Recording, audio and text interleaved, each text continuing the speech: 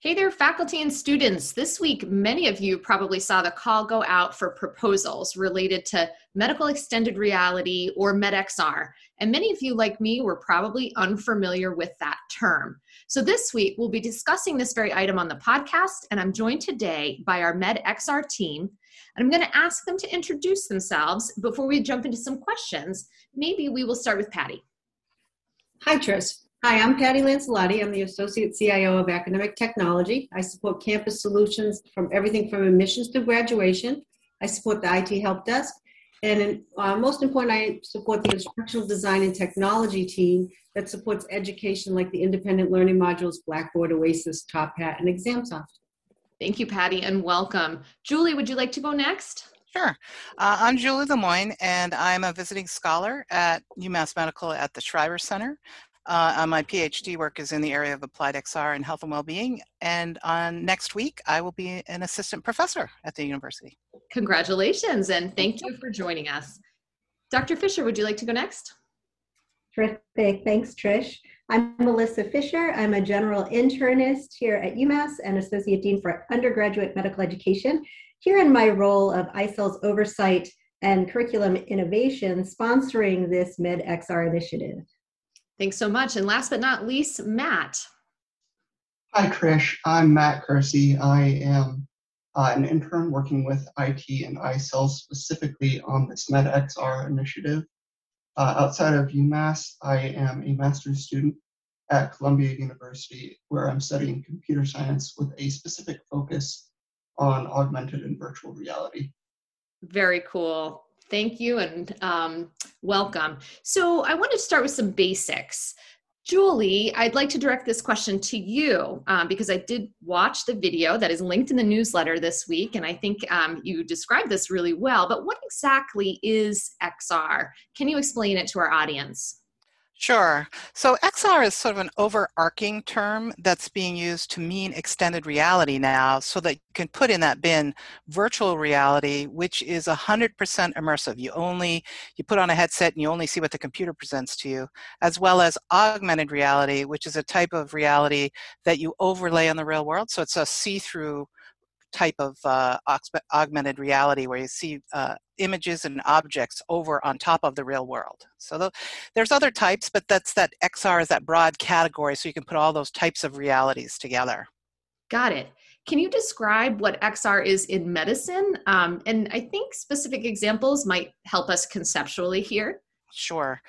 So for example, when you think about today, you can put on a headset and actually see 3D imagery while you're looking at an object. So if you're looking at a medical device, it can give you information about how to use that medical device. Or you could look into the air and see a cadaver and go through the cadaver and go through the circulatory system. You could go through the nervous system and you can see it in midair, or you could be using virtual reality, which I said is 100% immersive, and you could fly through the circulatory system or something like that. So you can do this hyper detailing, see things much bigger than you could see.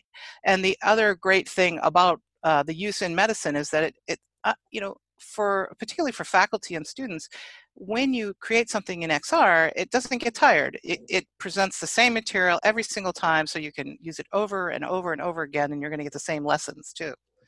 So it's really innovative use of 3D gaming technology through headsets usually. Certainly sounds innovative, and there's so many applications coming to mind.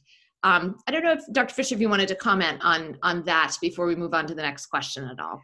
Yeah, thanks, Trish. Just adding to what Julie said, she's talking a lot about what can be done globally, and I think they're fantastic examples. Here at UMass, we're really at the early stages. We have a fantastic partnership with our IT team and with this team here. And really what we're looking at is the fact that medicine and medical practice is changing and how our students learn is changing. And so we're looking at MedXR as a way to broaden engagement for learners really across locations and disciplines and professions. And even though this effort started last year with a prior intern before the pandemic, the need became even clearer as we rapidly transitioned to using technology in more medical practice and in more education. So We really see that there are huge opportunities for us to continue to build. Great, thank you. Matt, question for you. What makes now the right time for this methodology? Yeah, I think on a world scale, this is a very exciting time for XR, specifically over the past 5 years and within the past year since COVID started in particular. We've seen a lot of adoption on the part of both consumers and industry that has really pushed XR forward. XR devices are becoming cheap and commonplace to the point where they're almost ubiquitous. The fact is, if you have a cell phone from the past 5 years, you have a device that's capable of XR. And we're seeing that get picked up by a lot of big players in the tech space who are kind of suggesting that it is a major part of the future for human-computer interaction and could also be a major part of the future for the way that we approach medicine. Thank you. And Melissa, at UMass, the timing also seems right for the adoption of this kind of teaching and learning. Can you comment on that? Yeah, absolutely, Trish. So, in the School of Medicine, many of the people listening to this podcast are interested in and involved in the curriculum revolution, in which we are really changing all that we do, building on the experience of what has worked best and looking towards the future to say, where are we going? That's true across the other schools as well. Both the Graduate School of Nursing and Biomedical Science are constantly innovating. And we really think that XR here at UMass gives us endless opportunities to build a more diverse and inclusive learning environment, because we can have more experiences where we have groups of interprofessional learners, perhaps in different locations, who are interacting, over space and time. We can build those scenarios so that they involve members of our community, potential patients, or potential, other colleagues who we don't get to interact with regularly in our day-to-day, and who it's hard for us to actually schedule that time with. We're early in our work, but we're learning that we really need not be limited by the physical boundaries that have tied us down to date. Thank you. Matt, a follow-up question. You started to comment on this with your reflection that anyone who has a smartphone is capable of engaging in extended reality. Can you talk a little bit about scalability? Yeah, absolutely. I think that scalability is one of the major strong points of XR, both in terms of the number of users that can experience the same thing, and also in terms of the complexity of those experiences. As I was saying, XR devices are becoming increasingly ubiquitous, so you're really limited only by the number of devices that you have. If you're building for something for a cell phone, then that's not really a limitation at all. And as time goes by, we're seeing devices get cheaper and cheaper that are actually dedicated XR devices. So that's users. In terms of complexity of applications, this is the type of thing where you can build something and very easily add on to it. So if you have an application that works to teach someone something, and you want it to teach them something else, you could go in and modify it without much pain. I wonder if I could just jump on to the end of Matt's statement there, Trish. Yeah, absolutely. So, one of the things that we built is an interprofessional patient safety experience. And that was an in-person experience that was in a mock patient room in iCells. And last year, our intern transformed it into a pilot for an immersive virtual reality experience, which would allow us to have the same interprofessional team, but in different places interacting there. And we're really hoping to keep building on that. So I think that gets a bit to what Matt was talking about, that you can continue to tweak things a little bit based on your experience and continue to grow it and scale it in ways that really have some meaningful interactions for learning and for patient safety. Yeah, that example really does help me understand the concept a little bit better. I wanted to turn to you, Patty, in your CIO role. How does this project in particular fit into the vision for IT more globally at UMass Medical School? Trish, in IT, we always want to push the boundaries with technology to support the education mission. We don't want technology to drive the solutions, but rather we want technology to provide the means to achieve the objectives. So we look to build strong understanding of the goals for teaching and learning, and then look to provide the technology solutions that meet those goals. It's really important in IT for us to partner with the faculty and the students for the common understanding and the vision, and how the information will enable the medical school strategy. So what I think is, in bringing medical extended reality into the curriculum now, I think it's really important, and it's an exciting step to moving this vision forward for us. I agree. It's really exciting. Matt, a question for you as someone coming from another higher learning institution. What do you think it will take for UMass to build these experiences? Yeah, absolutely. So I think that there are a couple different aspects that you have to keep in mind when you're thinking of what's required for building something like this. From a technical perspective, I don't think that this is something that's terribly complicated. There are a lot of really great solutions out there, free tools for building really great experiences. What I think is more important is the needs surrounding that. So the willingness to on the part of the community to invest time and effort into coming up with ideas that will make for great XR experiences. And then once you've come up with those ideas, the willingness to follow through to continually evaluate and continually make strides towards making those experiences better and making them more accessible. And just continually improving them. Yeah, I love your comment about how one of the requirements for success really is community engagement and openness. And it really brings me to my next question, which I'd like to point to Julie. What is the role of faculty in this work? Yeah, sure. That's perfect right after that previous question. So there's so many roles, but I'll just talk about two of them really quickly. So the first role is, virtual reality and augmented reality, they just don't show up and do something. The expertise that the faculty have in the areas that they feel should be part of the education curriculum is really, really important. And so the expertise that they have on how to teach what should be taught and can be brought together with a technologist or multiple technologists like Matt and other people that can then understand together as an interdisciplinary team, really, like, the expert in the healthcare education with the technologists come together and create innovation in education in that area. So that's one thing, their absolute expertise in what should and could be taught, and in particular where additional education oomph can come from something like 3D and XR. And the other area is that they, tied to what they know and how they can teach, but also the fact that you want to have multidisciplinary teaching too. So in the real world, healthcare isn't delivered by just a doctor or just a nurse. It's always multiple professionals.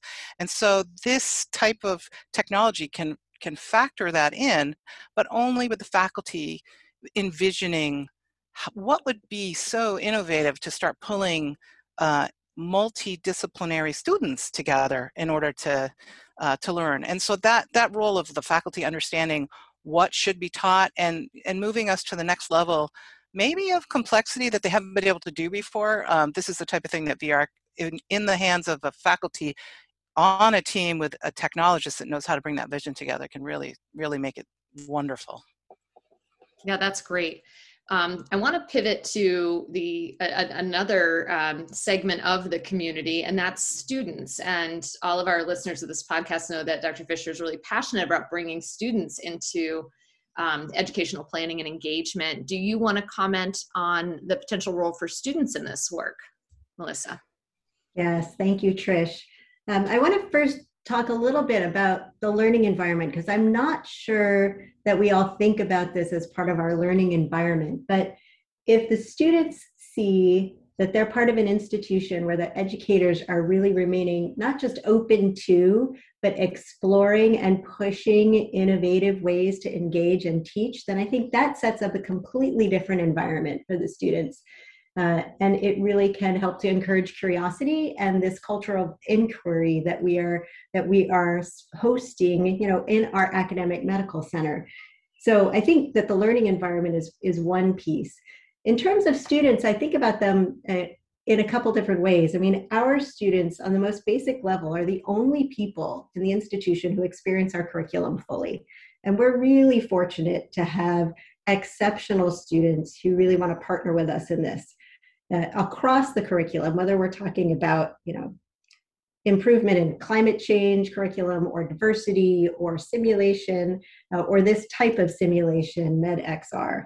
So students are a critical part of this. I also want to think, though, about the broader community and the students who we interact with through other campuses in Worcester, even at the high school level. So I think that this type of initiative gives us the opportunity to reach out even more directly to them.